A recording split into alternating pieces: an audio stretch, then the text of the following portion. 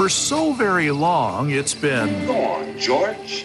Tell how it's gonna be. But in the end, the commish only said... We figured it 17 different ways.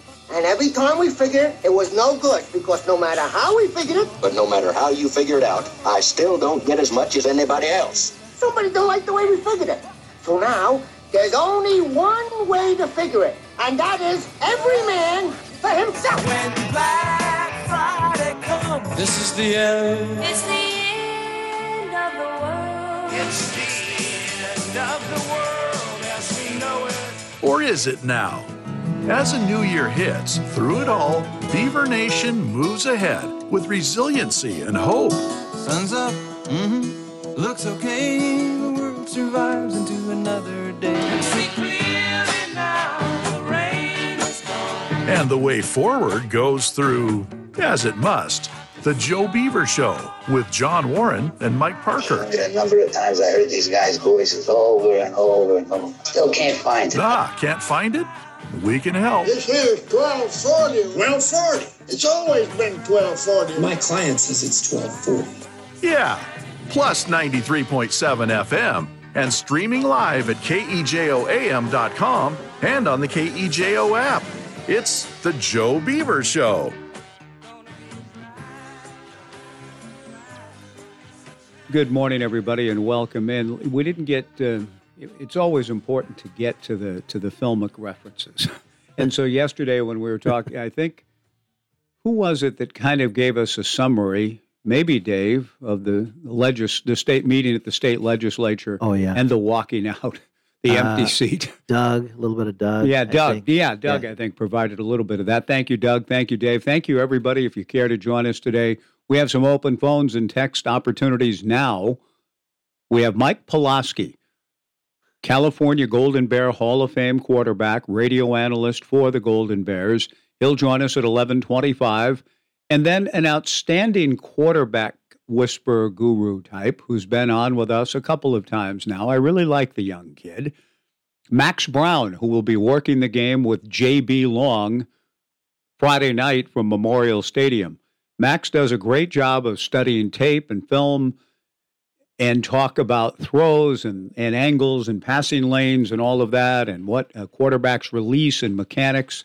I heard a guy earlier today, and I can't even remember the term, but Romy was talking to Eric Burns a while back, and Burns was talking about a hitter who had Corbin Carroll maybe or somebody, talking about that's what we call the treasure barrel or something along that. That's what we call the so-and-so barrel effect. Okay, that's what we call the barrel effect. Again, I'm just trying to figure out where that term is. TJ, I'm sure TJ could call and run in and, the barrel effect. I heard Eric Burns talking about a hitter in the playoffs in yesterday's playoff game was some sort of barrel effect. So anyhow, Mike Pawlawski will join us, and then Max Browne, who does a great job of breaking down quarterback technique. He can talk to us about Sam Jackson V, about Ben Finley, about who he thinks may start and will start or should start or both may play, although Sam Jackson V against Arizona State, not a good first half really at all, but finished well and is likely to be the starter for Cal at quarterback. Justin Wilcox has been a little coy, as coaches are wont to be during game week. Sure. He even laughed when somebody asked him, well, do you know who you're going to start a quarterback? And Wilcox chuckled and said, he chuckled, according to the report I read, and said, we'll kind of see how things play out. But Sam Jackson V became the first quarterback to start and finish a game against Arizona State in the 24-21 Golden Bears win this past Saturday. Finley has either been replaced by Jackson V or Jackson V has replaced Finley. And according to reports, Fernando Mendoza, redshirt freshman, is in the mix this week to possibly play. I love it. So all of that is, I think, a little bit of gamesmanship on Justin's part, but it may also be the reality of kind of where they are with the quarterback position. Jim Wilson said near the end of our broadcast against Utah on Friday night Jim, with this game in hand, And how nice is it to say that about any game, particularly when you're playing the number 10 unbeaten team in the country and the Utah Utes and the back-to-back Pac-12 champions. Well, with this little game in hand, let's talk about next week briefly. And Jim said Cal doesn't know he essentially said Cal doesn't know who their quarterback is quite. So he talked about how they're talented, they're better, they're better this year. The Beavers beat Cal 38-10 last year, and Cal rushed for, count them, 9 yards. Cal rushed for 9 last year in a 38-10 loss to the Beavers at Reser. This year they're averaging 212 yards per game. On the ground. What did they average last year? I'm not sure. I haven't looked at that total per se, but I know they rushed for 9 in an absolute blowout by the Beavs here, which their 212 yards takes us back to, and we'll revisit it a little bit with Jim Wilson and others, maybe even the man himself, Evanson Bernard. But the last time Cal had more rushing yards per game in a season than they're averaging now was in 2005, when they had a pair of running backs. One was named Justin Forsett, and the other, Marshawn Lynch. Remember that year? And in that game, in 2005 at Strawberry Canyon, which, again, you just never know, how do you figure some things? The worst game Aaron Rodgers ever had in his life as a passer was against the Beavers in 2003. 9 of 34 for 80 yards. Aaron Rodgers himself, 9 of 34 for 80 yards against Mark Banker's defense, and then the Beavers on the other side ran roughshod with Steven Jackson, and the Beavers won handily in Strawberry Canyon. What was the upsetness by one of the Beaver coaches' special teams? No, their special teams, thinking that we were targeting. I can't remember what that hullabaloo was. Yeah, there was a little bit of a hullabaloo. Greg Newhouse was upset at one of our own guys for a cheap hit, I think. But anyway, 2 years later, but you're right, it did happen there. 2 years later in 2005, give it to Evanson Bernard 42 times. 42 carries. That's the good old days. That's Bill Earthquake Enyart. Yeah, almost. 50 for Bill. 299 yards, 50 carries. You won't see that again. But you may never see, we may see again as cycles go, but Ev, 42 for 194. And that game, Marshawn Lynch, the featured back on the other side, 14 carries, 58 yards. Go Beavs. Evanson, 42 for 194. Then the Beavers won there in 2007 on the Kevin Riley meltdown and Jeff Tedford's meltdown, slamming the clipboard down, that famous moment. Great tackle by Joey LaRocque in open field to get Riley down, and time ran out on Cal. Beavers 31, California 28. Kentucky had beaten LSU earlier in the day, so Rich Brooks' Kentucky team. So for a half of football, Cal was the provisional number 1 in America, and the Beavers beat them in Strawberry Canyon, then completed that long streak 2 years later, going down there in 9 and winning again. They lost, but they lost in San Francisco at the Giants ballpark in 2011 when Cal's Memorial Stadium was being renovated, $321 million worth of a renovation. And when the Beavers went back in 2013, they won there again over Sonny Dykes' team. So that meant 5 straight trips to Strawberry Canyon. The Beavers were victorious in all memorable games in their own way. We'll talk about all of this as we go today. Mike Pawlawski, Cal analyst, former Cal quarterback, part of one of Cal's greatest teams ever in 91, going 10-2 and winning the Citrus Bowl. I think he was the Citrus Bowl MVP on New Year's Day. And then Max Browne at 12:05. In the meantime, open phones and the filmic reference, Good Night and Good Luck. A good movie, very good movie. Black and white, too, but modern day. George Clooney directed, Edward R. Murrow's story. And McCarthy getting up and leaving in real footage. Joseph McCarthy leaving his own hearings, the hearings that were going on. I have to go. And the television cameras kept showing his empty seat. And that just struck me as symbolic a little bit of what we've been hearing from Doug and others about the look at the legislature meeting last week. Not being there. So, with that said, that's where we are. You've been busy tapping away. What do you got? I'm trying to look up last year's Cal season stats. Yeah. And it says pick a season, so I click on 22, and it just keeps defaulting to this year because I want to know how much they averaged in rushing per game last year. They were a bit of a mess on offense in the last several years. That's been the case, unfortunately, for Bill Musgrave. It just never really clicked.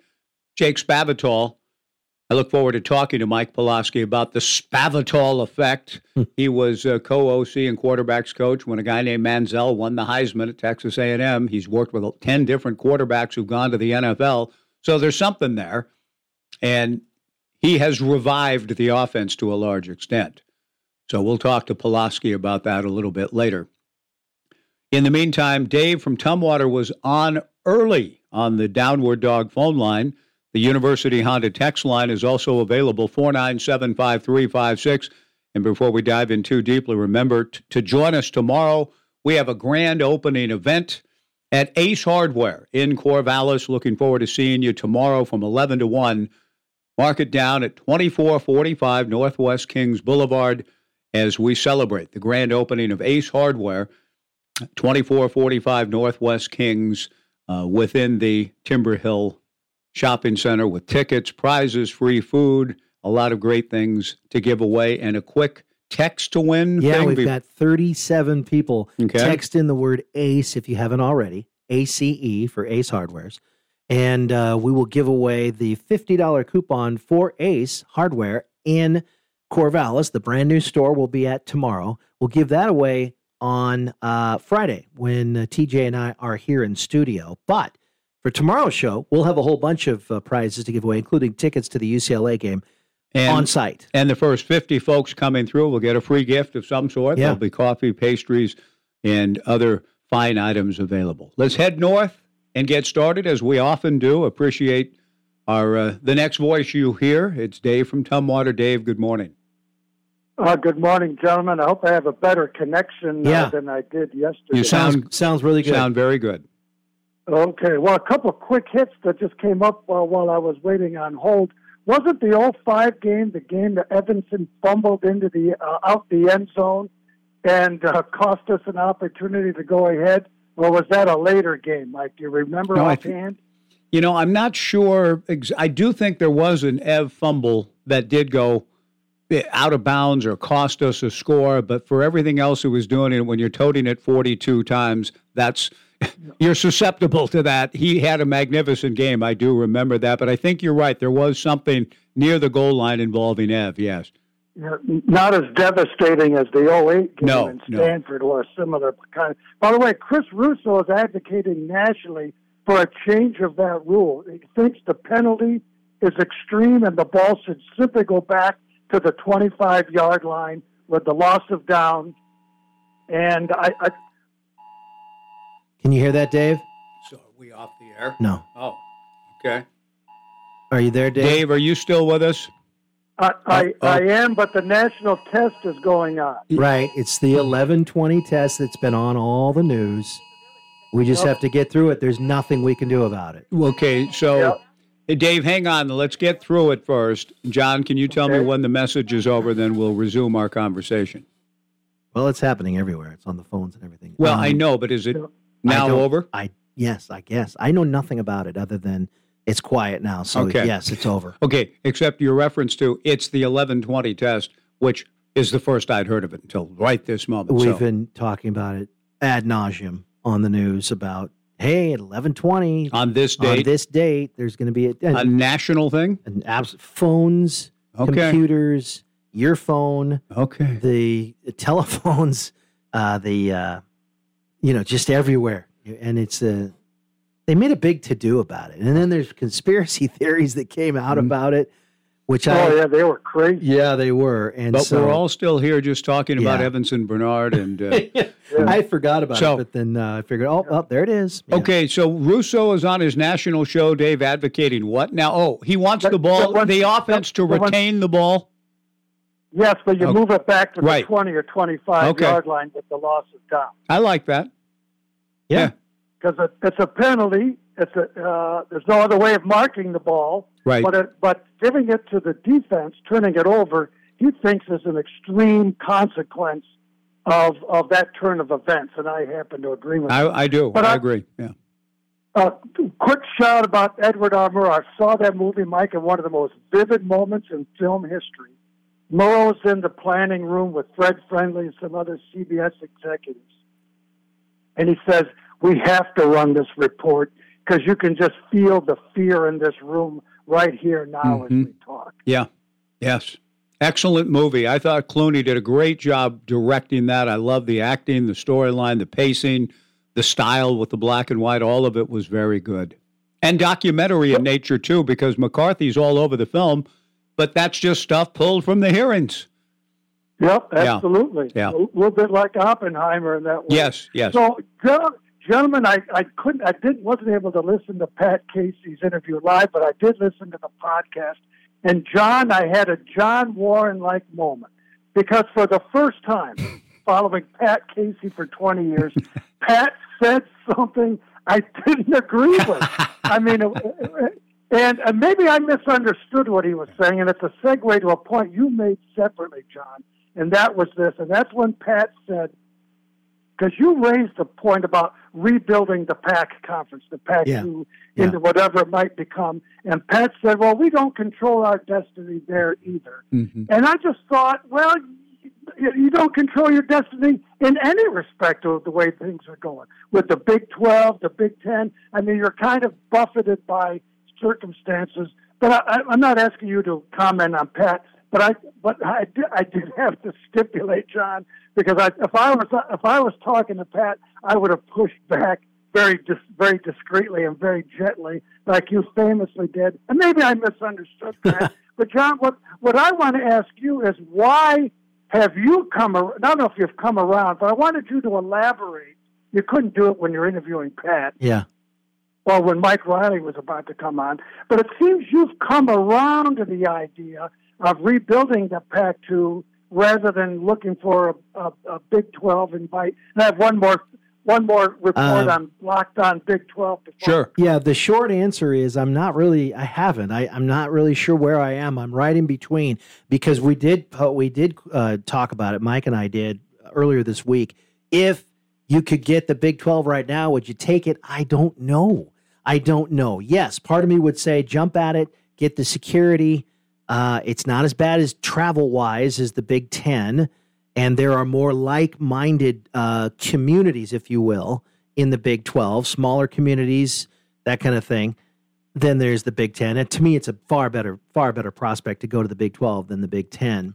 And there's security, the money, and all that. Okay. But then I'm thinking kind of like you're thinking, Dave, in that maybe there's something to this Apple possibility with potential for a lot more money. And if the Beavers and Cougars win the lawsuit and it's clear that they get to keep any of the assets, and if this rumor of some football playoff and ESPN money that totals like $150 a year. Oh, it's college football playoff money that I think each conference gets like $300 million a year or $150 million a year. They would split that two ways. Then I would say maybe go that way and utilize that for 2 years. Put that in your coffers for any kind of dry future, and then see what happens from there. This is all great and interesting and compelling stuff to kick around. We do have Mike Pawlawski, Dave, in a couple minutes. So what was the other point that Locked On Big 12, and then we'll get back to some of this other stuff later? Well, I just wanted to say Drake Toll, because I check him regularly. This morning's show, he talks about how all the new schools that have come in to the conference all stink, with BYU accepted. That's no surprise. The two far and away best schools in that conference, Oklahoma and Texas, are leaving, and it just reinforces my sentiment that I don't think that's necessarily going to be a great conference we should jump at. I think rebuilding the Pac with the best of the Mountain West, and otherwise, if we can't get a Big 10 invite, and either way, with Big 10 or Big 12, it makes Oregon State and the Cougs somewhat hypocritical about, well, we don't want that because of the travel and student-athlete health. And so the first time you get an invite, that argument goes out the window. Oh, yeah, we'll do the travel and everything else, student well-being notwithstanding. So that's why, bottom line, I'm for rebuilding a regional conference on the Pacific time zone. Okay, now, Dave, and all of that to say, and we'll break and we'll kick it around some more, I'm sure, I dare say, in the weeks and months and years to come. But that is all of that. I like that model when you said there's a third alternative or whatever. Yeah, I like that if, and this is where all the lawyerly types and great minds are working at, if the assets are split in such a way that you can stay afloat because of that, then maybe you do hold out for 2 years. But if that's in question, if that is, hey, well, I don't know if you're going to get this or not, you can't be left just kind of falling into the Mountain West, if that makes any sense. And to me, that's still a possibility, too. Yeah, that's why threading the needle is so very important. And just to reinforce what you said yesterday, Mike, I'm completely with you. Great news that Scott Barnes is going to be piloting our ship for the next year or two, if not longer. Dave, thanks for everything. Let's take a break. We're coming back with Mike Pawlawski, Cal Hall of Fame quarterback, radio analyst for the Golden Bears, to talk about Saturday night's game. That's next on Joe Radio. We continue on the Joe Beaver Show. A statement was made in the background here a few moments ago about Cal, and their history, and it's interesting football history. I submit that in 1991, when Cal went 10-2, led by our next guest, they were about as good as anyone in the country. I say this because in Berkeley, Strawberry Canyon, the Washington Huskies, who went 12-0 that year, the only game they really were pushed in, and I mean the only one, was against Mike Pawlawski and the Golden Bears and the late Bruce Snyder's team. I believe the final score was 24-17. And that Washington team was as good as any team I've seen come through the Pac-8, 10, 12. The 72 Trojans are in that mix.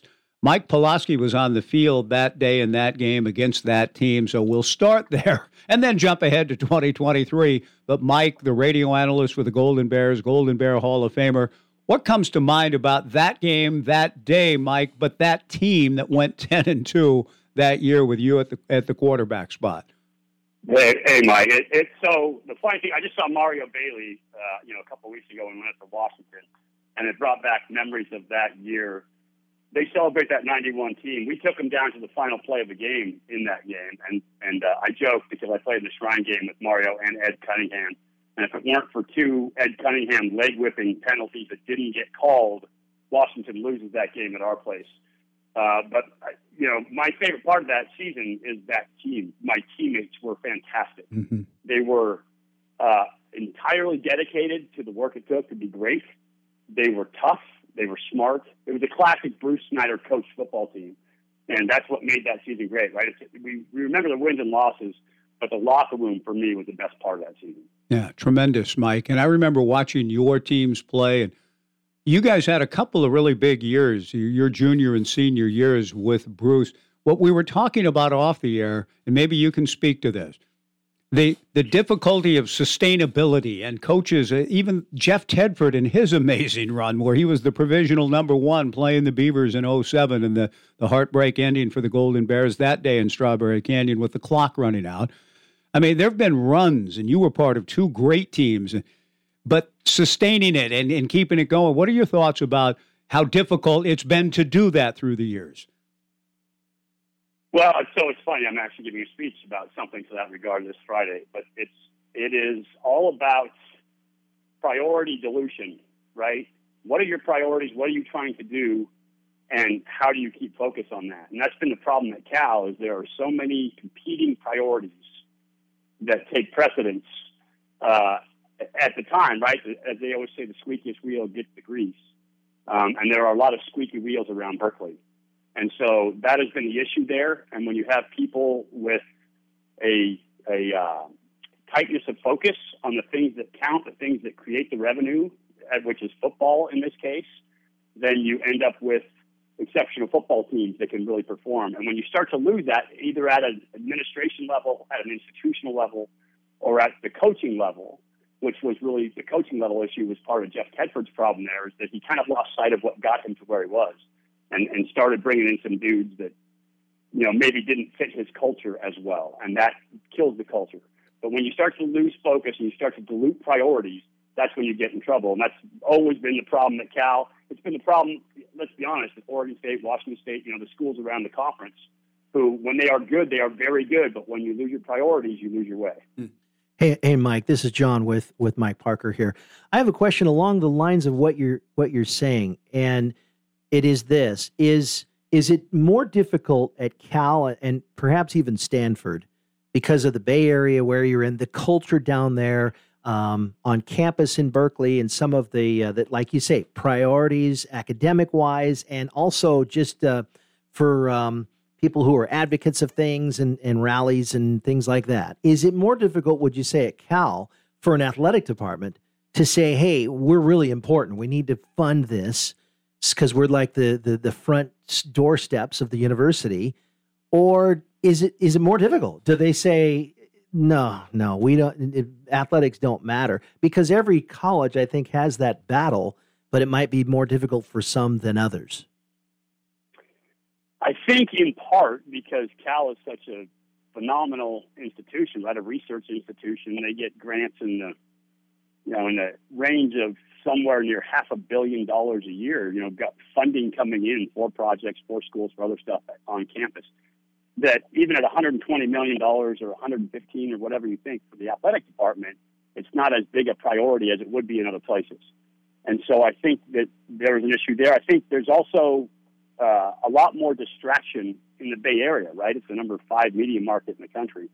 And so there's a lot more things to be distracted by if you are a fan. But I will tell you this, teams that win put people in the seats. When you have people in the seats, then you have attention on the program. That attention brings in students, is your branding for your university. Study after study has shown it. That if you win football games, campus life as a whole goes up for students, for professors, for programs, for everything else, because your visibility is so much larger because athletics are your branding. And again, it goes right back to revenue sports, or the revenue sport, football. When football is performing well, everything else on campus performs well. And that's been proven in study after study. Mike Pawlawski, Cal Hall of Famer, former Golden Bears quarterback, current radio analyst, our guest. When I think about the well-renowned, glorious academic history, I saw the film Oppenheimer. I've been reading the book Oppenheimer, and I have an anecdote about Oppenheimer. Looking out the window, page, I can't remember what page. It's a thick book, but he looks out the window at Berkeley and says to a colleague as he's teaching physics there, something to the effect of, enjoy the view while you can and while it lasts. Now, there was some gallows humor in a sense in that, because he was, at work at something that, may not give any of us a view down the road. But that was his statement, enjoy the view while you can. That's kind of resonated with me as we come, as Oregon State, perhaps for the final time, to one of my favorite places in the world, Memorial Stadium in Berkeley. So I'm going to enjoy the view while I can. Mike, how do you feel about how all of this is playing out and you guys off to the ACC? Well, it's horrible. And I've said it time and again. Here's the thing, as an athlete, right? The people who are in charge of these decisions, the people who have made these decisions, this is going to be a blip or a bump on their resume. But for me, for the Oregon State athletes that competed, a good friend Dave Miller plays center up there, for the Washington State athletes that competed, for the Stanford athletes that competed, for everybody in the conference who competed in the Pac-12, this is our legacy. It's part of our DNA. It's not a resume for us, right? This is what we did. We lived it. We bled there. We sweat for our team. We sweat for our school. I have a tattoo of a block C and a bear paw on my left arm because that's what it means to me. I will bet you $1 million right now that none of our administrators or none of the administrators for the conference have that, because this is my legacy. This is what I did. This is part of my identity. It's not for them. And so for them, yeah, it might be a loss. But for me, this is like losing family. The Pac-12 is our home. It's where we played. And so our identity goes away this year for, being slaves to TV money and being slaves. And quite honestly, for having a lot of West Coast hubris is part of why we ended up where we are. But it's, again, for athletes that played, this is horrible. But at this point, we can't control it. We didn't have a say in it. We weren't in control of it. And now we have to try to make the best of what we have in front of us. Well, clearly that last part is true. But, Mike, I appreciate your candor in that apparently you haven't been given marching orders to, hey, make sure you sell this. Make sure you tell everybody it's the greatest thing in the world. I mean, I'm not sure you would take too well to somebody trying to tell you to, hey, spin this way. You're speaking from the heart, it sounds like. Yeah, I never have. And obviously people are trying to control the message, but the message is they blew it. And now I feel horrible for Oregon State and for Washington State. I absolutely love those programs. I mean, I have really good friends that played there. I have really good friends who are big donors at some of those schools. And to see what's going on with you guys, with Oregon State, with Washington State, and everything being treated like they are, these are programs that have committed to doing the best they possibly can in the area that they're located, and they have done a phenomenal job at it. And now, all of a sudden, they're left out? That's horrible. And it's just completely wrong, in my opinion. Mike, thank you again for sharing from the heart. And so let's talk about the game itself. And yeah, I hope it's not the last. I hope somehow, some way, sensibility, rationality may return, and we'll see you again somewhere, somehow. But if this is it, what kind of matchup between these two teams now, where Justin is with his team this year, what you've seen Jonathan Smith and Jim Mihalchik and company do up here, what kind of game are you expecting? What do you make of the Beavers in 23? I'll tell you what, just watch that Utah-Oregon State game again, and the Beavs are really, really good this year. I think the first compliment and biggest compliment I can give you, Jonathan Smith always does a nice job with his teams, but Jim Mihalchik is, I think, the best offensive line coach in the country. He does such a fantastic job with his offensive line, year in, year out. I get to see him firsthand, obviously, here at Cal. I get to know Jim. But he does such a good job with his O-lines. And that's where you set the tone for your team. That's where the personality for your team, the identity for your team is really fostered. It's where it's grown and nurtured, is the offensive line. Those guys set the tone. Everybody else follows along. And so they are a physical, tough team.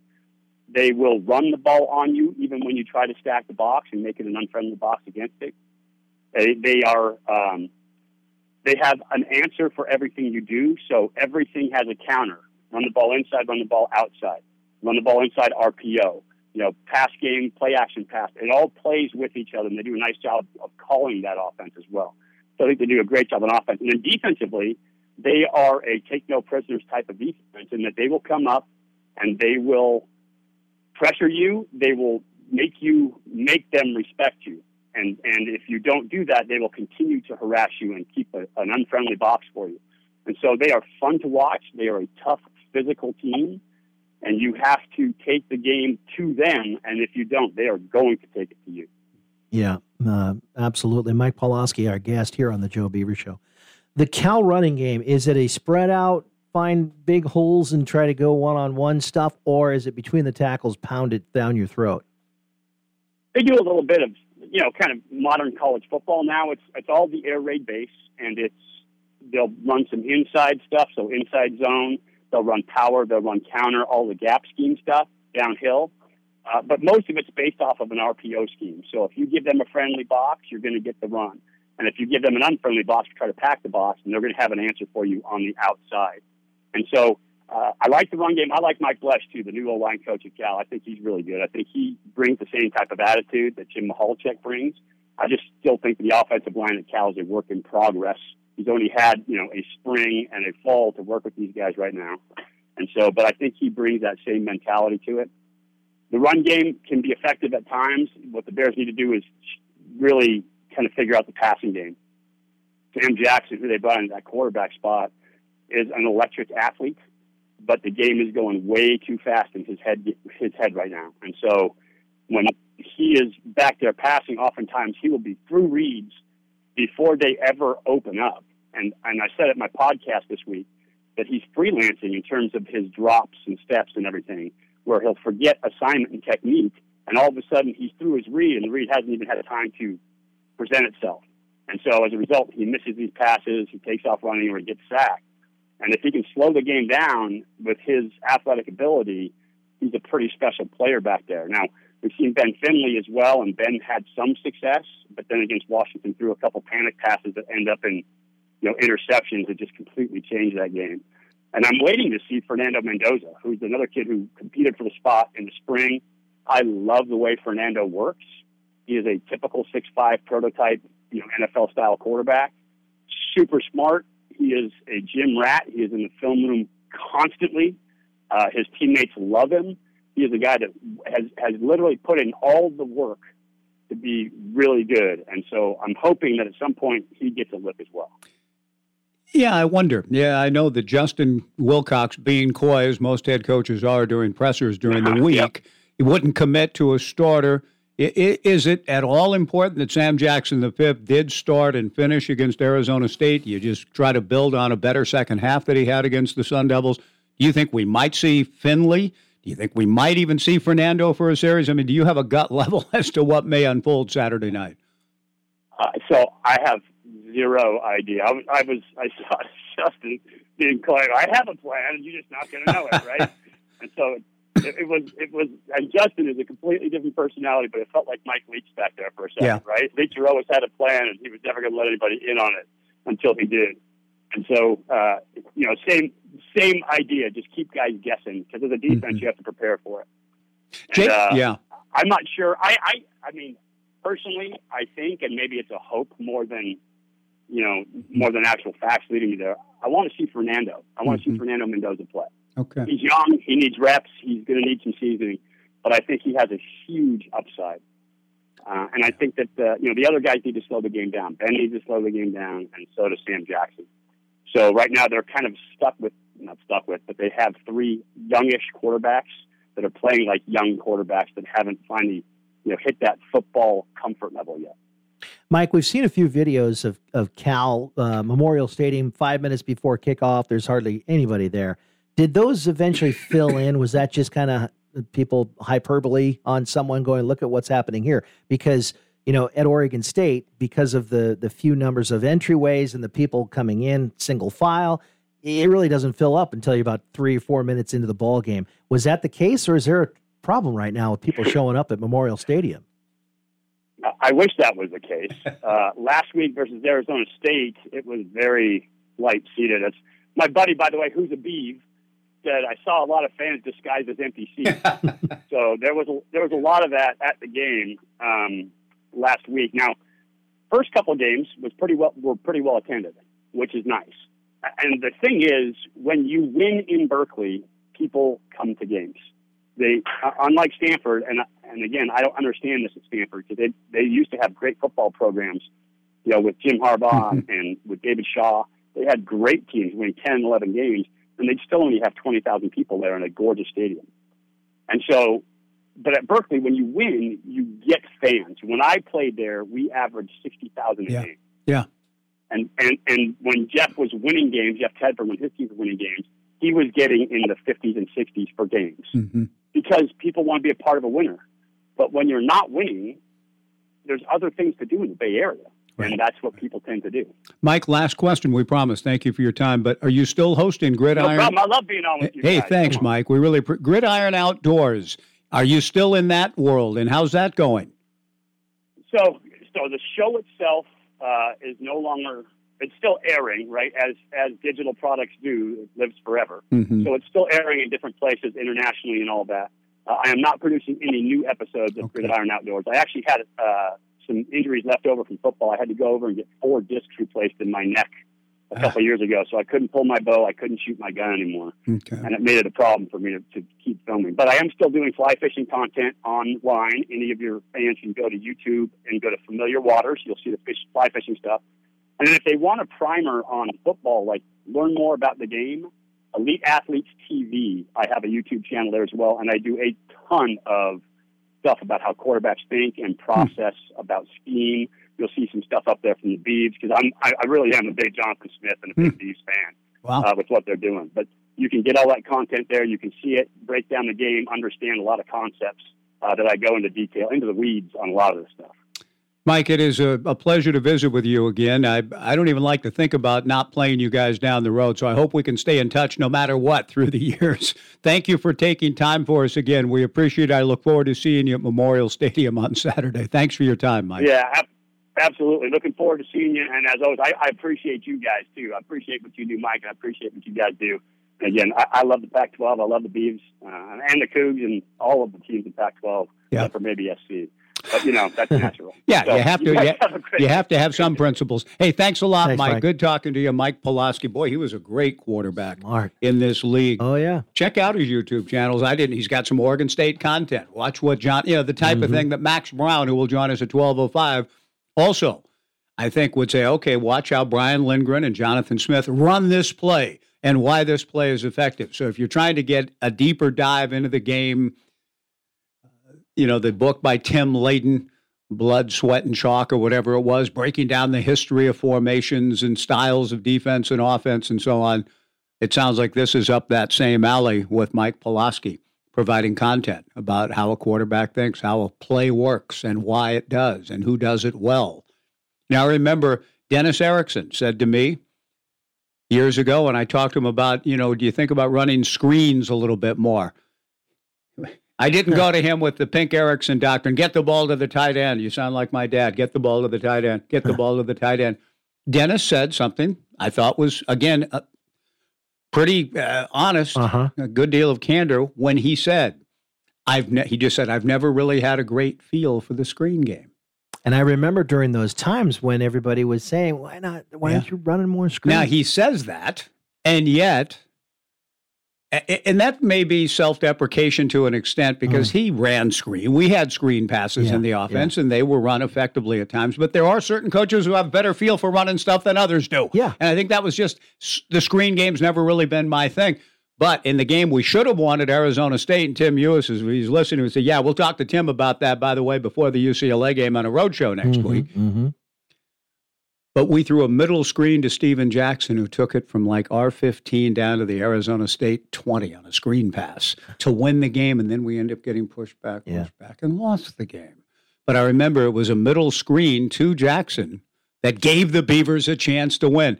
So for a guy who said, I've never really had a great feel for it, he called it at the right time then and almost won the game down there. Anyway, let's take a final break this hour. Max Browne at 12:05. Thanks for joining us on Joe Radio. Right. Mike Pawlawski's he's a smart good guy. Dude. He's good. Yeah. And is he the actual radio? He's the radio analyst. The Jim Wilson of the California. And Todd would be on the field, and Pawlawski would be the analyst to Starkey, who's now retired. Joe, 48 years, came to Reeser last year on his farewell tour, the great Joe Starkey. Yeah. A guy I think named Justin Allegri, I think that is how to pronounce his name, is the new guy taking over for Starkey. Starkey. Is he, about 22? Not sure how old he is. But I look forward to meeting him this weekend. You're going to be the old man. That you still got Healy and Jeffries, who are a little bit older than me and longer, a little like 10. Healy 98. Jeffries was there in 92 late because 89. I wrote to him once. Yeah. Because I worked at a station with a guy who said, I worked in Arizona with Brian Jeffries. Just give him a call. He's a great guy. And I did. And he couldn't have been nicer. Hey, a guy that came out of the Arizona broadcasting tree. There are broadcasting trees, actually, but one of them. There are, yeah. Ryan Radke. Remember that name at all? I do. He does some national football radio games. One of the great voices I've ever heard, and really good at the football that he does. Ryan Radke was sort of a sidekick to Brian Jeffries for a while, and I hear him now on the national radio broadcast. Not a lot. I don't know. It's hit and miss with him. It's Kevin Harlan, generally speaking, doing the national radio games. Yeah. Anyway, tomorrow, again, a reminder, we hope you'll join us. The new Ace Hardware store, it's a grand opening event, a celebration tomorrow. If you're one of the first 50 on hand, you'll get a free gift as you make your way into the new Ace Hardware store. There's going to be all kinds of demos going on from various companies, big brand giveaways. We'll have a couple of different hoppers going. I think Ace will have one of its own. We'll have one for tickets, and Highland Bowl passes, tickets to that UCLA game, and some various other prizes, as well as a complimentary coffee, pastries, and other items that will be available just as you walk in the doors at the new Ace Hardware store in Corvallis tomorrow, 11 to 1, 2445 Northwest Kings Boulevard. Tyler is very happy that we did not have the commercials in the podcast yesterday. That's not necessarily something we do every time, but it happened yesterday, and it's going to happen again today because of a certain button. Okay. Glennie wants to know how long Jerry's been the voice of the Ducks. That was 85? No, 87 was his 87? first year. Mm-hmm. Okay. So I think Jerry may be the longest tenured. I think Jeffries took over in 88 in Tucson. So it could be Jerry, Jeffries, Healy, and maybe yours truly moves in. Kind of in the, if we get to the Pac-12, I'll be the longest tenured broadcaster. Only because Chazanow got there after the late great Bob Robertson was there. I will for have that. So many years. Let's. Who do we got on the phone? Pat has a couple of quick thoughts. Okay, let's get to Pat on the Downward Dog phone line just ahead of our top of the hour break. Hey, Pat. Hey, I just wanted to compliment you guys. I thought yesterday's 2 interviews were about as good as any Beaver fan could ever get. Listening to those 2 guys, I could do that for hours. I'm sure you could too. Yes, but, thank you. Thank you, Pat. Sure. One other quick note. I know, Miguel Cabrera retired this weekend. I don't know if you saw the ground ball when he went out from designated hitter for 1 out to play first base, so they could then take him off the field. And Stephen Kwan hit the first pitch to him right to Cabrera. So Stephen Kwan's going to be in that film for the rest of history. And also what was Miguel Cabrera's last thing in a Major League Baseball game? Fielding a grounder by Stephen Kwan. So it was kind of neat to see that. Nice. Hey, and one other thing with the Beaver connection, I don't know, it's a sad one for me in the sense that it looked as though in our own Andrew Moore, speaking of great Beavers, that when he got on a fairly fast track to the major leagues, that Andrew was going to, go up and be there for a long time, be a major league pitcher in a rotation with the Mariners or somebody and win a lot of games. His very first start in 2017 for the Mariners, he won. And he struck out Miguel Cabrera in that game. And I remember Nate Yeski and many others and I were watching in Omaha. The Beavers were in Omaha. We gathered together at a sports bar near TD Ameritrade to watch one of our favorite sons in Andrew Moore pitch that game in the big leagues. And when he struck out Cabrera, he had just almost this little smirk on his face. Did I really just strike out Miguel Cabrera? And yes, he had. And I asked Andrew about it later, and he said, the moment was not lost on him that he struck that guy out. So we have that connection too. Yeah, it was a baseball gods, as they say. Yeah. Couldn't have happened any better. Nice, Pat. Hey, good to hear from you. Thanks for the kind Pat. words. Some trivia for you. Yeah. Last night's Texas Ranger Tampa Bay Rays game, 19,700 something, the lowest since the 1919 World Series between the Reds and the White Sox, who were then the Black Sox, who became the Black Sox because of the Kennesaw Mountain Landis declaration that he would suspend and forever footnote on a footnote, get rid of him. Footnote on a footnote. 8 Men Out, good trivia, movie. Very good movie, underrated movie. They were called the Black Sox not because of the scandal, but because Charles Comiskey was so cheap that their uniform would get dirty and dark and black. They called them the Black Sox. The following is a production of the Two Docs Broadcasting Network. There's no place like home. Says you can't go home. I'm going home, but to the place where I belong. Home, where my thoughts escape at home. I'm back where I came from. I suppose your name is Smith. 7, 8, 9. Indeed, Niner Jonathan Smith has come home. Smith sets up post corner route. Prescott makes the catch at the 20, for the 10, to the 5. Touchdown, Beaver! Full of promise for the return. Something wrong. Smith on a shotgun, throws on the post, caught, and on his way in is Weber Prescott. Touchdown, Beavers on the slam. As Jonathan returns, so does the Joe Beaver Show, with the familiar names. His name is Mike Parker. You do know him, don't you? And John isn't Tormund. John isn't Davos or the Red Woman or Stannis for that matter. John is John. And their familiar means of waylaying guests. Get that fella's number! Get his number! But it's one number 9 that we rally around as we welcome you to the Joe Beaver Show on 1240 Joe Radio. Hey, it's good to be back home again. Yes, it is. No, I can't disagree with that. If it's real, it's real. If it's real, it's real. As we welcome you to hour number 2 of the Joe Beaver Show. Tomorrow, we're going to be at the new Ace Hardware in Corvallis on Kings Boulevard. It's in the same shopping mall. There's Winco. That was my old stomping grounds. I understand right next to Ross Dress for Less, where my son Matthew used to work. Did he? I chuckle because, here's this strapping 6'3", very handsome young man. Yes, he is. And there were these ladies. It was all ladies. And they were older, so he garnered a lot of attention and loved to work with them. Yes, and had a great time. It didn't fit. It was like, you work here? What are you doing here? Because he was so young. You should be at a ballpark. A little bit somewhere. of the question of the Piano Man.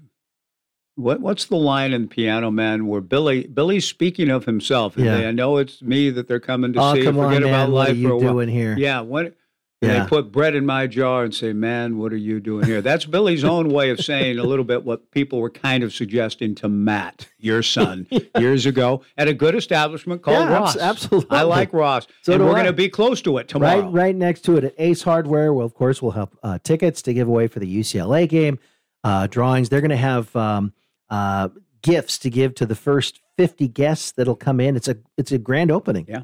I'm not sure, though. Is it a first day that the doors are open? I'm not sure. Sometimes grand openings. If Chad, I don't know. I mean, sometimes you're right. I remember the Les Schwab. We did a show from Les Schwab. We had football players coming in. Yeah. Do we have details, by the way, speaking of football players, coming about, we're going to have a special Damian show. Martinez. We do. Yes. Coming up, on the 20th, I believe it is. I don't have it in front of me. It's the day before a home game, right? Yeah, in fact, here's the email. Okay. Damian Martinez, it's all NIL. Yeah, let's talk about this. I like it. Friday, October 20th, and we'll be in the store from 11 a.m. to 1 p.m. OSU Beaver store. The OSU Beaver store. We're going to go and do our broadcast, Joe Beaver Show, which we've never done before. We do our tailgate show before every home game. Damian will be available. He'll be available to be on the air with us, sign autographs. You can sign things. He'll sign things you bring in, but you buy something, he'll sign that too. And there will be an enter to win contest for 2 tickets to the November 11th game against Stanford. We'll do the drawing at the end of the show like we always do. But Damian Martinez will be on hand on October 20th. And that's a little bit down the road. And a week from this Friday, we'll be at Tim Ewis before the UCLA game. So tomorrow, though, first things first. And by the way, Max Browne, we're not rushing into Max Browne. He texted a few minutes ago and said a meeting he's in is going long, so we're regrouping. We'll try again with him at about 12:20, 12:25. No problem. Look forward to talking to another studious-minded quarterback, much like Mike Pawlawski, younger, a lot younger, but a guy that studies everything and has, whether a YouTube channel, I'm not exactly sure of that. I could look it up here in a minute, but I've seen people send me clips of him breaking down throws. And early last year, it's interesting now to me to come back to this. 3 weeks into the college football season, and maybe specifically the Pac-12 season, but he said the best single throw made through the first 3 weeks or 2 weeks or whatever it was, taking in all the games in the Pac-12, was Chance Nolan's throw to Luke Musgrave at Fresno State. Do you consider the enormity of what I just said? That was just last year, Chance throwing to Luke Musgrave and where we are now. But I mean, but that throw that he made to get the Beavers down into position to score a big touchdown was just an absolute dart. He had to put it in a window over a safety, a corner. I mean, Luke was essentially bracketed and the ball had to be put in just this tightest of windows. And he put it exactly where it was supposed to be, and Luke got it and got the Beavers down deep. It might have been on the winning touchdown that Coletto ended up scoring. But Max Browne just marveled over the arm strength shown, the accuracy. putting the ball exactly where it needed to be, and just said that's the best throw he'd seen in the Pac-12 up to that point. Speaking of that, other than one particular long bomb, one-handed catch by a Cougar against Oregon State, greatest catch One of the seen. best. Josh Kelly, yeah. Unbelievable. But I thought last week, DJ's throw was good. It was fine. It was where it needed to be in between some defenders. But I think it was a Gould. It was just a catch that it came out like, whoa. In other words, it looked like it was going to go low. He reaches, he grabs it away from the defender, but there was also a defender coming towards him. Was that the sideline pass as DJ was getting moving blitzed off right the to edge, left, and he threw it to Reha Manyagi on the sideline? No, Ray, it wasn't a sideline. It was okay. It was like a right flat, not complete flat, but 15 down and out. Mm-hmm. It was a down and out, and just a great grab. The catch was amazing. And there's been a few. We had the one against San Jose State with Jeremiah Toga. Yeah. No. Jeremiah Noga's catch. That was a great catch. I thought it was going to the other receiver. I know. No, the throw was impressive on that. The throw. That was a dart. And that's back when, we love everything's fine. DJ will be fine. He just needs to. I agree. And we'll talk to Max a little more about that. He's been on DJ for a while and talking about what a great landing spot this offense is. So with Max Browne coming up here in a few minutes, talk to him about what he's seen in the Beavers offense just from an analytical standpoint. But we didn't get to this with Pawlawski because we ended up, I love Mike Pawlawski's stuff, by the way. He's just saying he doesn't care about marching orders. Here's the notes to work off of, Mike, whenever you talk about our move to the ACC. No, I was going to ask the same question you did a little differently, thinking, are you sure you can speak It's this way? horrible, he said. Well, and he did kind of come back around to what he and what Pat Casey said yesterday.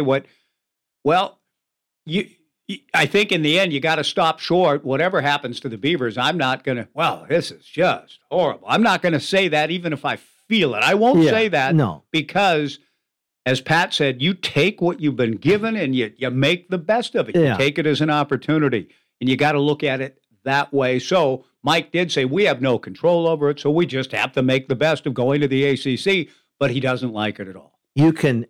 This happens to me in my life. You can absolutely be furious over a situation you're put in by something else or someone else. And it may be unfair and not right. That's right. Mm-hmm.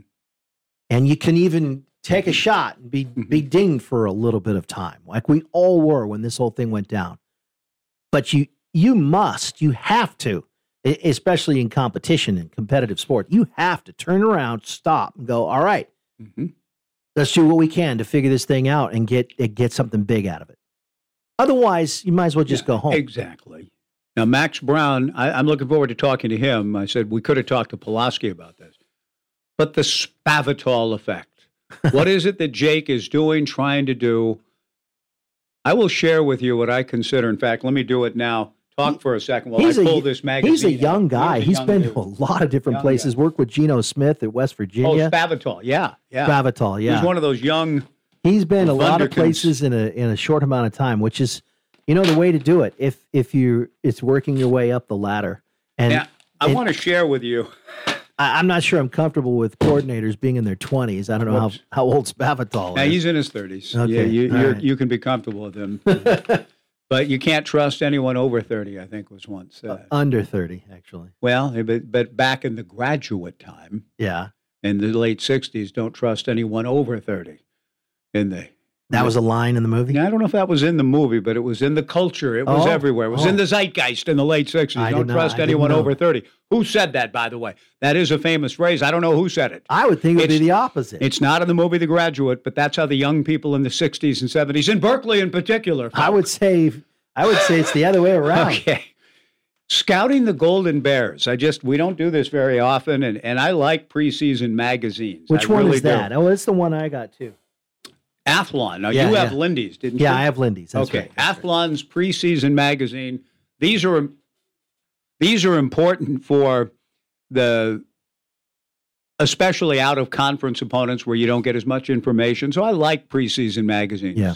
There used to be a whole Pac-10 preseason. Lindy's and Athlon's would both, the Pac-10, and would have their full breakdowns. Yep. I love those I things. still have those in my house. Okay, now, Cal in Athlon Sports, it strikes me as a little bit harsh, as they say in New England.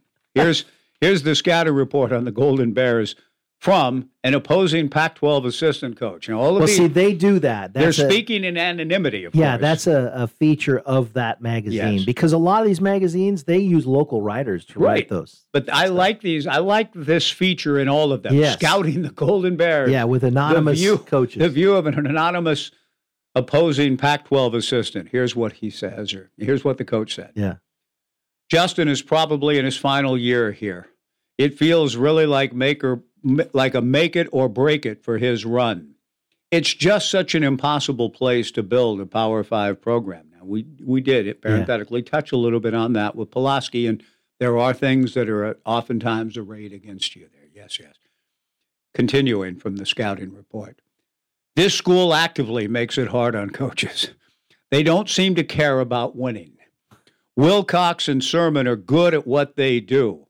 This could be a good defensive-minded program. The school might not have support, but you can't blame them for Justin's hires on OC. Former OC Bill Musgrave was a bad move, and it set them back even further. They don't have skill position talent the level of the league, and it's hard to qualify them when they do commit. Spavital, is a good move. He knows the limitations there, and he's had some success with Sonny Dykes, but you still need players. If they fire Wilcox, he'll be one of the most sought-after coordinators in the country. No one holds Cal against you. Just look what happened to Sonny. That's a pretty harsh evaluation coming from within the league from an opposing coach. I think Justin and his team, they're a good 3-2. They should have had Auburn beat. They had a good look at it. They're very close to being. The only other loss was Washington. Right, and they scored points against Washington. Now, that could be Washington's, where are they exactly? We'll see when they come here. I say that to every single team now. They said, no, I don't care what you did somewhere else. What happens here? Because you don't get exposed. The Beavers should have beat them last year. Death by 1,000 paper cuts. Yes, it was in bad weather and all that. I don't care what they're doing now. I'm just saying that's a fairly harsh evaluation of Musgrave, of where they are. I think Justin has always been a good coach. His teams play tough and physically on defense in particular. It looks like Spavital has given them a boost and a lift offensively, and that's what I want to talk to Max Browne about next. It's a good question but the thing about programs, certain programs, Cal, Oregon State, Washington State, even Stanford, they can get mired in this national feeling like, oh, you can't get it done there. Right. You can't get it done. Right. But there are runs where they do get it done. Like Pawlawski said, he said, look, we had 60,000. They had 56,000 when you're winning 8-9 games a year. And they absolutely have had some tradition, some history, and success at Cal. It's just not right now. Quick, I don't have time because Max is on deck. Excuse me. Okay, well, let's play it the other. What does an opposing assistant coach say about our own program? Yeah, what is in this magazine? Maybe the best development program in the entire conference when you consider the limitations and what they're up against. So, see, now that's the perception that you're saying, hey, let's fight, let's rail against that perception. But that is what an opposing Pac-12 assistant coach told Athlon's writer. The head coach, Jonathan Smith, truly is the program. They're all pulling in the same direction, the same goals. They're big on culture because they have to fall back on it in the development process.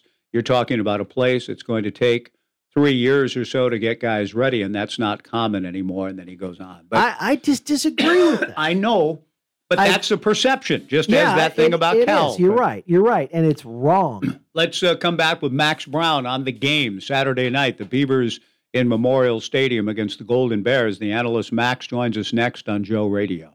We continue on the Joe Beaver Show. Mike Parker with John Warren. We encourage you to join us tomorrow at the new Ace Hardware store in Corvallis. It'll be a grand opening event. We'll be there from 11 to 1. Remember, the first 50 guests will get a free gift, complimentary coffee, pastries, demos from various companies, including Big Green Egg, Benjamin Moore, Gosney, and others. Big brand giveaways out of hoppers, special buys. It's all part of the new Corvallis Ace Hardware grand opening tomorrow. We are delighted to get to be a part of it tomorrow from 11 to 1 And sunny and 80 degrees. Is that tomorrow, really? 86 on Friday. As you're leaving. As softly as I leave you. And we are going, I think the Bay Area is going to be pretty warm too. So we're going to go from the warmth into That's good for everybody. 84 degrees on Saturday by day. It'll be a night game, and Max Browne will be on the call with JB Long. And it's a pleasure to welcome a guy who's been on with us a couple of times the last couple of years. Really appreciate his perspective, his work. The studio host and game analyst, Max Browne, former USC and Pitt Panther quarterback, a Northwest guy, as we talked about the last time Max was on, out of Sammamish in Washington. Max Browne on the Joe Beaver Show. Max, good afternoon. How are you today? What's up, guys? Thanks for having me on. Always a Northwest guy at heart. So great to be on with you. Glad to hear it. And you know how much, if it's going to be 86 in Corvallis, you're going to have a gorgeous day in your hometown area. We love these kinds of Saturdays. So I think we'll be blessed with good weather in Berkeley, too. And I think a pretty interesting matchup. Let's just jump right in, Max. There's a lot of things I want to talk to you about, quarterback play in particular. But the matchup itself, as you prepare to broadcast it with JB Saturday night, what are some of the things that occurred to you about this game? Yeah, I think the first thing that comes to mind is stylistically, these are two teams that are trying to do something similar in that they have a defense they feel confident in. They have an offense that is better than last year, but it feels like there's still more room to go for both these teams, for Oregon State and Jonathan Smith, and then Justin Wilcox and Cal. I think we've gotten used to, especially out west, Cal's offense being poor. I think in years past, I think this year they have leveled up in terms of the offensive line. That's not a concern where it was last year, but they still have not carved into the explosive plays, especially in the passing game, and they've been rotating through some quarterbacks there. But at the end of the day, both these teams want to run the rock. They both have true sophomore running backs that they love. Obviously, Oregon State and Damian Martinez, and then Jaden Ott. For Cal fans that don't know about him, he's a stud. I think he's a Sunday back when his time comes. And again, a true freshman or a true sophomore for them, that they want to get both touches in the run game and the pass game. When you refer to both offenses, still, there's more room to grow in both. Let's start with Cal a little bit and the Jake Spavital effect. It had to be difficult for Justin to let Bill go. They went back a long way together, but Bill Musgrave let go, Spavital in.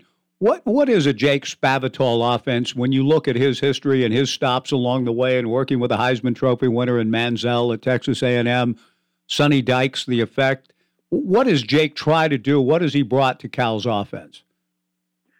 Yeah, much more wide open. It felt like in years past they were trying to do the two tight end sets and trying to have a little bit more of that run identity be part of who you are, which, I mean, you mentioned Sonny Dykes there. Obviously, Cal, 5 years ago or so, they really set the standard, them along with Mike Leach, of, hey, wide open offense, spread offense. And I feel like Justin Wilcox at times felt like that might not have been a recipe for success for Cal. Obviously, Cal has done well defensively since Justin's been there, and maybe trying to get more back into the run game. And then you switch back to Spavital like you talked about, and I think it's more the wide open nature. And to me, I kind of feel like nowadays a lot of these offensive coaches are trying to do something similar in the sense of, when you look at Jed Fish and you look at Lincoln Riley and you look at Chip Kelly, and now you can put Spavital in there. They're trying to be multiple, and they're just trying to combine the best elements from the air raid principles, from the spread tempo principles, and then also not lose track of the fact that there are great pro-style concepts, and there's something to be said about at all levels of football of making sure the running game is part of your DNA. So I think Cal's still trying to figure out exactly what that is. They're entertaining 3 different quarterbacks from what I understand, both injury, both production, and I think that's something definitely to keep your eye on if you're an Oregon State fan going into this game. Max Browne, analyst, joining us on the Joe Beaver Show. He'll be working with JB Long on the call this weekend. Max, I want to get back to Cal's quarterbacks in just a second, but when you talk about all these coordinators and the things, the hybrid approach, the things they're trying to find, I got to say, and I just wonder what your thoughts are about this 28-year-old guy up in Pullman named Ben Arbuckle and what he's accomplished with that offense. I mean, I'm still seen open receivers and great catches by Josh Kelly in my sleep sometimes up there from the Beavs experience on the Palouse. What do you make of that and his approach with that offense?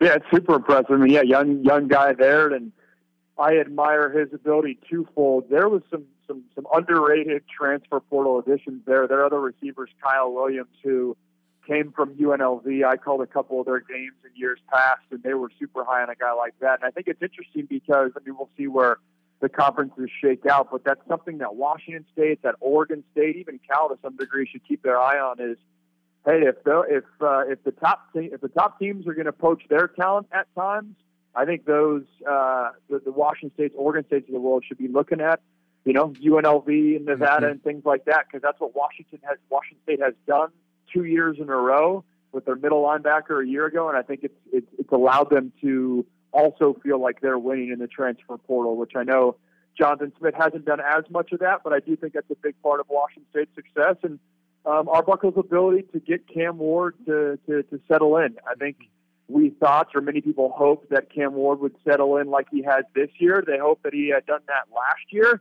It didn't happen for, I think, a few different reasons, but he's playing confident. He's getting the ball out of his hands, and that combination of his ability to throw the rock, but then also and run it when he has to, not all the time, not that he's looking to run, but when the coverage softens, I think that's a huge double-edged sword for that Washington State offense that they've really pieced together. Max Browne joining us on the Joe Beaver Show. Max, back to Cal's quarterbacks and three. And Mike Pawlawski was on with us earlier, the outstanding Cal radio analyst. He talked about three. Justin Wilcox alluded to three possibly, and so we don't exactly know. But could you give us a thought on each? Sam Jackson, the fifth, and what you've seen and the strengths that he brings. And Ben Finley, the transfer from North Carolina State, and a bit of an unknown guy that Pawlawski says he's excited about, and Fernando Mendoza. What do you know about these three quarterbacks? Yeah, with regard to Mendoza, I don't know much at all, to be honest. And I'll be interested to chat with Justin Wilcox and his staff on Friday to learn there. With Sam Jackson, the thing that jumps out to you right away is his athletic ability. And when the play breaks down, the ability to activate his legs. I do like how he seems like a pass-first guy, and it's not just hey, I'm dropping back just so I can run. They're trying to do things. He had a nice pass on the left-hand sideline to Jeremiah Hunter. So I think it's there, but he hasn't fully unlocked his ability to go through progressions, and you can sense in the play calling a little bit that they don't have complete trust in his ability to operate from the pocket, but he has the mobility to keep him relevant and certainly put fear in defensive coordinators' minds. And then Finley, to me, he's a little bit more of the polished guy there. Played at NC State, played a lot of football, older guy, and I think he's maybe the type of quarterback that doesn't have as high of a ceiling as Jackson, but maybe the floor is higher where you feel like his consistency level is a little bit more under wraps when he's healthy. Max Browne, our guest. All right, let's talk about the running game. Just curious how would you compare it to Oregon State's running game? It seems to me if their line, Pawlawski's words, is kind of a work in progress as far as our offensive line. Oregon State with a very seasoned and veteran offensive line. Could it be that they're getting 212 yards a game in a more spread out version of a running game, whereas Oregon State with Damian Martinez, they'll go between the tackles on virtually an entire drive? I think I would agree with that. Much more open, more shotgun, in the most basic level, probably more shotgun than under center. Obviously, we're going to see TJ Uyunglele get under the center, and it's more traditional in that sense. Cal, there's not as much of that, but you can still feel the effort from Justin Wilcox and this team that, hey, we have to get Jaden Ott touches. And they got a couple good backs that they'll get to. The Montana State transfer, who last week ran for over 4,000 yards in his career, which if you're a football fan, you know how tough that is to do at any level there. But yeah, I think it's more shotgun oriented, and it's interesting to hear the offensive line's a work in progress, because while I agree with that in some regard, I do think it's noticeably better than last year, which I think allows them to have more confidence that they don't need to try to hide guys or be cute with things, and more a run right at you approach. Yeah, and he did say that Mike Blesh, he talked about Mahalchik at Oregon State maybe being the best O-line coach in the country. He just said, in fact, I think he is that, Pawlawski's opinion. But he said Blesh is cut out of the same mold and that he's gotten that O-line to play a heck of a lot better when they rushed for 9 yards in Corvallis last year when they were really struggling in November and lost 38-10. It'll be a much different kind of game. For the Beavers offensively, Max, I mean, this is where, and I don't know if we're at a $64,000 question yet with DJU. I thought he made some tremendous throws against Utah. In each game appears to be some almost mysterious kind of misses. I still feel like a trajectory is heading right, that there's bigger times and moments for him to come within this offense.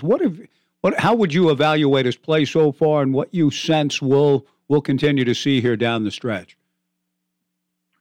I've seen a mixed bag in terms of the play. I think first off, we had the pleasure of speaking with DJ yesterday, and that was as impressive of a player interview as I've ever conducted. I thought he was very genuine, very open and honest with his past and some of the confidence battles at times, but how that's given him perspective and almost scar tissue to move forward in a sense that he's faced the fire and the heat of battle there. So I'm definitely bullish on his trajectory moving forward, especially even though, I mean, you can't ignore the fact that, Aiden Childs was sprinkled in there in the third series, which I know he's as promising of a young quarterback that Oregon State's had in a little while. But I really like DJ's skill set. I think when he throws the deep over and the comeback route specifically, that's where it really pops off the film like, oh, wow, there's not a lot of quarterbacks that can do that, or at least make it that easy and look that effortless. But I still feel like there's an element of Oregon State figuring out, what exactly they want their identity to be. And where that's coming from is, in years prior, Oregon State didn't have an option. They didn't have an elite quarterback, so they very much had to stay within a very strict scheme of, we're going to run play action first, second down. We're going to do a little bit of shotgun here and there. And then on third down, that's where the quarterback's got to come out and make some throws and just play clean ball. It doesn't have to be anything crazy, but just stick within the system. And then my sense is that this year you have a guy that you want to do all these different things with, and you want to go shotgun empty on first down, and you want to do more wide open pass concepts in first down. But then wait, is that who we are? Like, it feels like there's a little bit of even lingering in Jonathan Smith, and I'll ask him about this later this week when we get the chance to talk to him. They're still figuring out exactly how they want to call plays, because I think objectively this is the most talented quarterback they've had in their time there. I know there might be a couple that disagree with that, but it just feels like they're trying to figure that out. And these next couple of games, I think, are a big measuring point for them moving forward. Max, are the Beavers flying under a radar within the offices and on the shows? I know that you guys cover just the league, and nationally they're kind of, because there's so many other great quarterbacks and teams in our league that are doing so well, which is great. But is Oregon State still kind of flying under that radar? I feel like a win here and maybe a win over UCLA, and it's like, man, what does it take? Now, I'm not someone who lives and dies by the whole respect thing. I don't care about that. But it is interesting to see that they're very good, and yet a lot of other teams are getting all the publicity. And I think that speaks to just how much the conference has leveled up. I think I agree with you on some regard, but on the other regard, I think the top tier of this conference just takes Oregon State out of the picture. Just looking at it from a 10,000 foot view, the caliber of the team at the top end in the Pac-12 is just higher than it's been in recent memory. In recent memory, it was, hey, can we just get a team even in the CFP? And to me, in years past, and this year, it's, hey, which team do you think is the best of the top tier that can get into the CFP, and can they win a game? Can they contend for a national title? I think we're a couple of weeks away if the teams in the conference stay on the trajectory that we're on. And I know that USC has a big test against Notre Dame, and obviously only one team between Oregon and Washington is going to walk out victorious. But after that game, like let's say Oregon and Washington both win this next week, whoever wins that battle should be thinking national championship. I don't think that is crazy to think. Obviously, you have a long way to go before then. Obviously, you have a lot of wins that you need to get in a loaded conference. But to answer your question, I think just the top end of the conference has has risen, which then for an Oregon State team that is a really good football team, it can feel like you're flying under the radar. And I do think, that loss on the road to Washington State was a big one because wins are going to be hard to come by. And I'm sure you guys felt the optics of Washington State change 2 weeks ago, where now they're undefeated. Now they're in that conversation of, being one of those undefeated conference champs, and can they hang with the Oregon, Washington, and USC? If Oregon State wins that game on the road, then I don't think they're flying under the radar because they would be in that undefeated now with 2 quality wins, Utah and Washington State. So get a win however you can. I think the conference is certainly going to beat up on each other, but that top-tier conversation has changed a lot this year. Last thing with Max Browne, he and JB will have the call on the Pac-12 network Saturday night at Memorial Stadium in Berkeley. Just to close with a thought, we haven't touched on Trent Bray as the coordinator and the Beaver defense. They did give up a lot of yards and points, particularly in the first half in Pullman. We've touched on that a little bit. But what did you make, even with Utah's quarterback issues?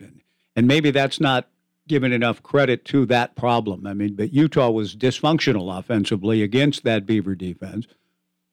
I'm just wondering how stout, good, how much Trent's unit, those guys, Max, and what you see on film will be challenged by this approach with Jaden Ott and the quarterbacks who may see some action. What you feel like about that matchup, Cal against the Oregon State defense?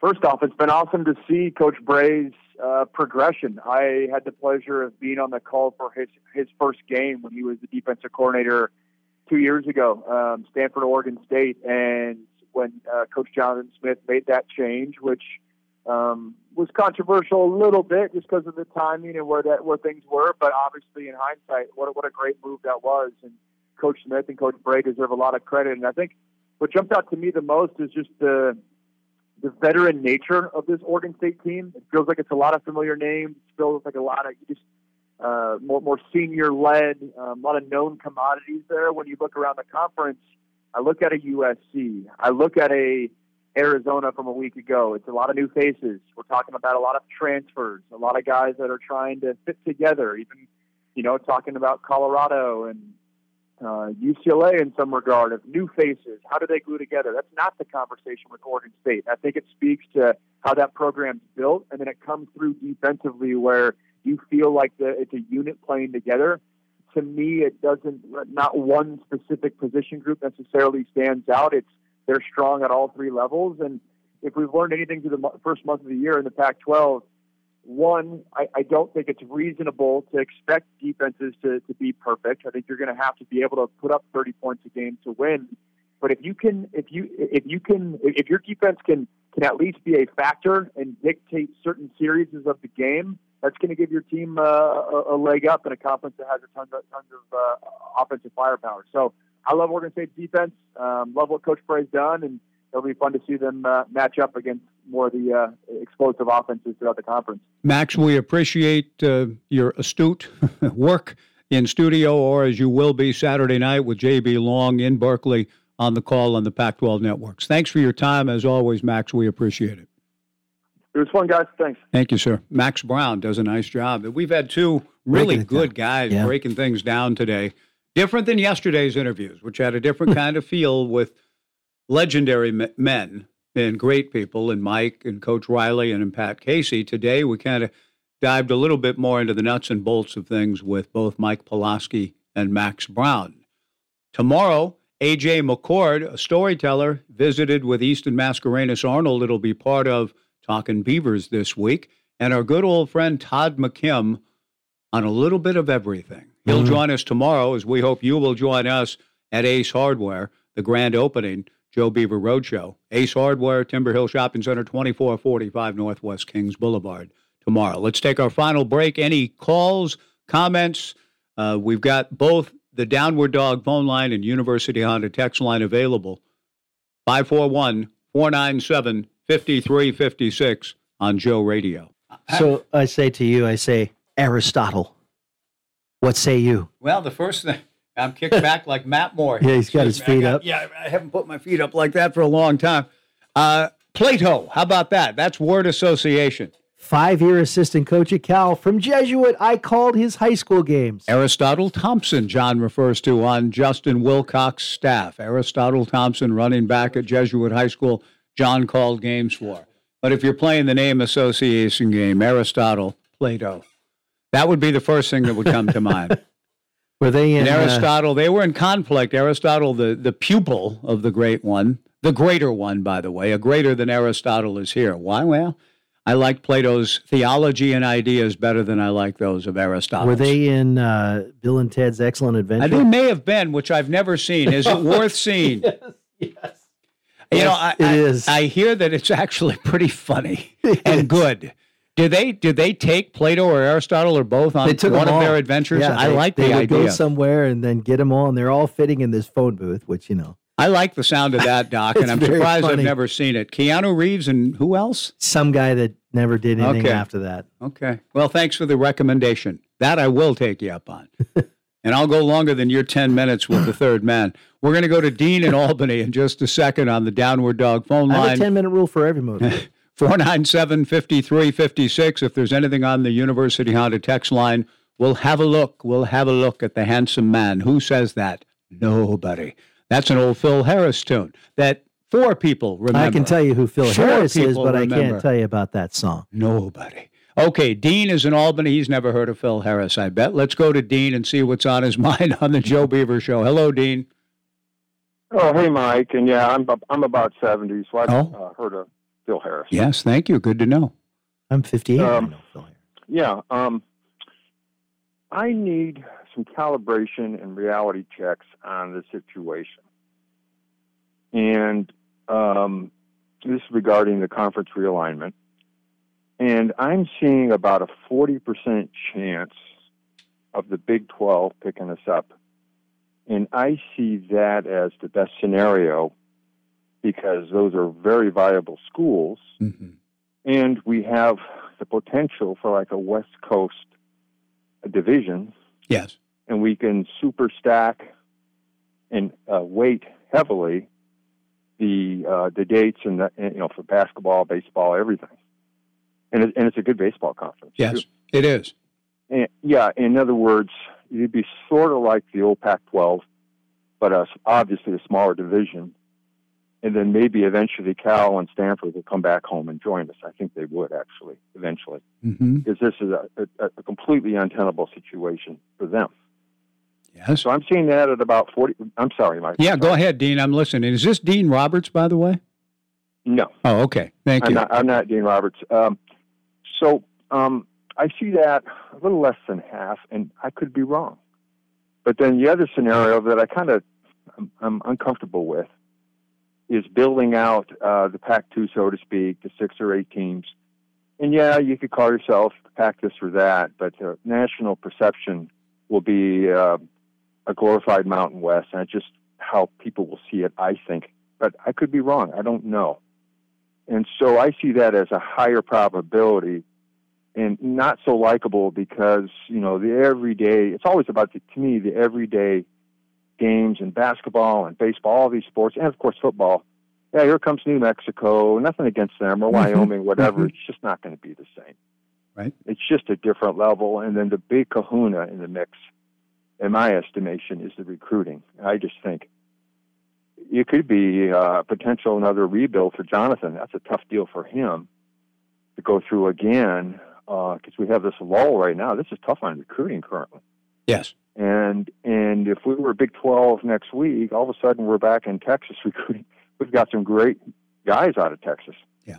And so I'm just looking for your perspective on my analysis, and that's about it for today. Dean, I have one question. Yeah, go ahead, Dean. Dean, I like what you say about 40%. Where are you getting that? And I'm not challenging you. I want to be with you on that. Are you seeing something? Obviously, you're seeing and hearing stuff that I'm not seeing, that we're not seeing. But do you have a lot that you're seeing on some of these podcasts, or what makes you feel like it's 40%? Well, there's a couple podcasts in the last day. Mm-hmm. Big 12 podcasts, and young guys. and they're calling it a high percentage. And one of them said 99%. He was throwing stuff at the wall. He doesn't know. Yeah. So you discern it. But the long and short is this is really complicated, this thing. And to summarize it, like in 10, 20 seconds here, I'll do my best. There's about a possible $320 million to split up between two teams. Mm-hmm. And it would behoove the remaining four conferences to take care of business, and especially the Big 12, where it's a real fit with the land grant model. It's a good fit.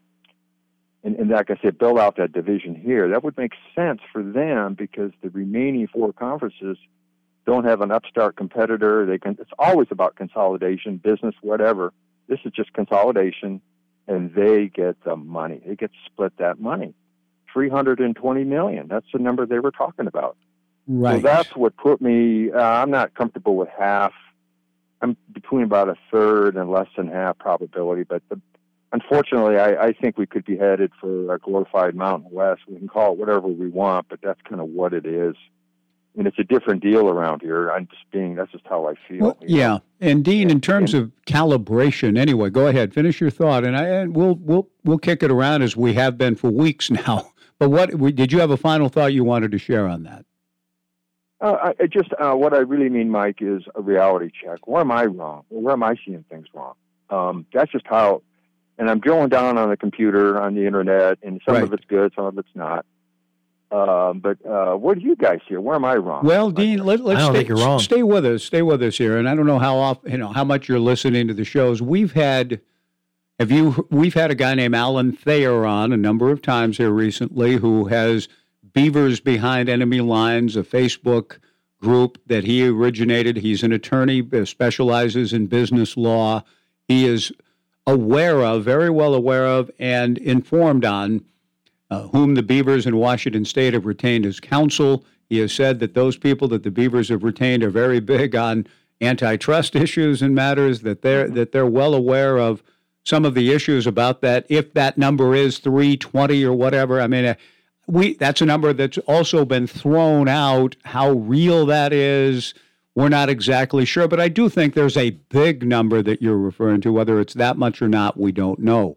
But Alan Thayer is of the opinion that what you're talking about, 40%, that may not be a high estimation. It may even be higher. It may even be more in the court of what the locked on Big 12 people have been saying, that they're thinking it's highly likely.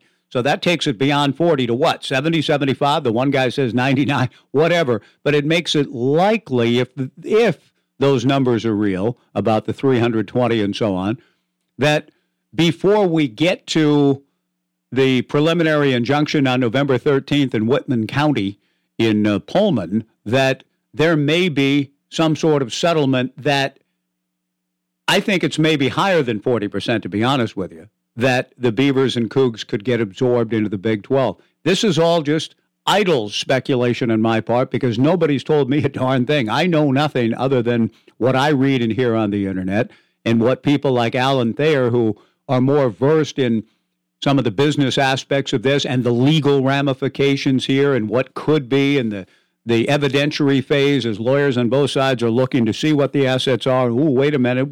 Could we perhaps be susceptible to a charge of collusion that we made this happen at the damage of both these universities as we, left them out? I mean, there may be the specter of antitrust legislation and things they don't want to have come about. Therefore, and this is where Dave and Tumwater, who's a frequent caller here, and others say, hold out, you have leverage here now. You don't have to just be absorbed into the Big 12, which may have its own realignment issues in 4 or 5 years, and you could face the specter of being left behind again if it moves to a 40 to 50 team power model that a lot of people say we're ultimately headed towards. 2 conferences featuring 25 teams each that are the power 50 or 40 or whatever in the world. So the Big 12 doesn't, while it offers stability now in terms of its television contract, you may be in a similar place in 5 or 6 years again. Whereas if you have a lot of resources to deal with and those assets belong to you, that the building things back out again and in 2 years surviving with money, Power 5 money, and maybe even bigger budgets than some Power 5 schools are getting now, you could hold it together for a couple of years and then bring in the best of the Mountain West and maybe the good teams from the AAC or elsewhere, where it's a viable conference that has retained Power 5 autonomy status and is treated with a seat at the table in the Autonomy 5 with all the CFP playoff money and the 12-team expanded field, getting the full shares of that, getting an automatic berth into the playoff. If you win this newfangled conference, it may not be quite as dire as you're saying, just sort of a glorified Mountain West. It could be, Dean, something better than that. So there are people who are almost arguing for that rather than just simply say if the Big 12 now panics and says, we don't want the specter of discovery and collusion possibilities and all this with networks and presidents and here, just come on in. When you may have actually leverage you'll never have again. There are people who believe that that may be the case for both Washington State and Oregon State. Well, my feeling is that the what you say about perception ultimately will carry things here, why I don't necessarily want to hold out, per se, right now, today, on this October 4th, for something that could happen and could be a great thing in the mountain, the building out of the Pac-12 into another conference. That may be, if you guaranteed us all that money to share two ways and give us 2 years to use that money and build the thing out, that might be the best, but I'm not sure that's going to actually happen that way, whereas if the Big 12 invites you in, that's a bird in hand with some stability and a Power 5 reputation, part of the Power 5 world that won't, as you say, hurt you in the recruiting aspect as much as if you fall into the Mountain West, quote unquote, that will be used against you and people, the athletes that say they want to compete at the highest level. I don't think we'll have the opportunity. All coaches and programs everywhere else will say, you're going to be playing so-and-so and so-and-so, and you're a Mountain West school. That's going to hurt on the recruiting trail, whereas if you're in the Big 12, no one can use that against you. You're still a Power 5. So if this Big 12 thing happens, I would lean towards it, and I think it has a bigger chance of happening than your 40%. Does that make any sense at all, Dean, what I just said? I don't think it does, but does it to you? Well, thank you. It's a little bit of music to my ears because I see the Pac-2 build-out scenario fraught with risk and not necessarily making sense. And so much of it's just the geographic layout of the West. It's vast. There's not many people to play with out here. Yeah, Dean, you got to go to Fresno. No, I know. Fresno State's got a great team. I know, and maybe Colorado State. Yep. I'm sorry. Go ahead, Sandy. Hey, we're out of time, Dean, for today. The music's playing. We got less than 10 seconds. You asked great questions. Thank you for your contribution today. We'll talk more about it tomorrow. See you at Ace Hardware tomorrow on Northwest Kings Boulevard.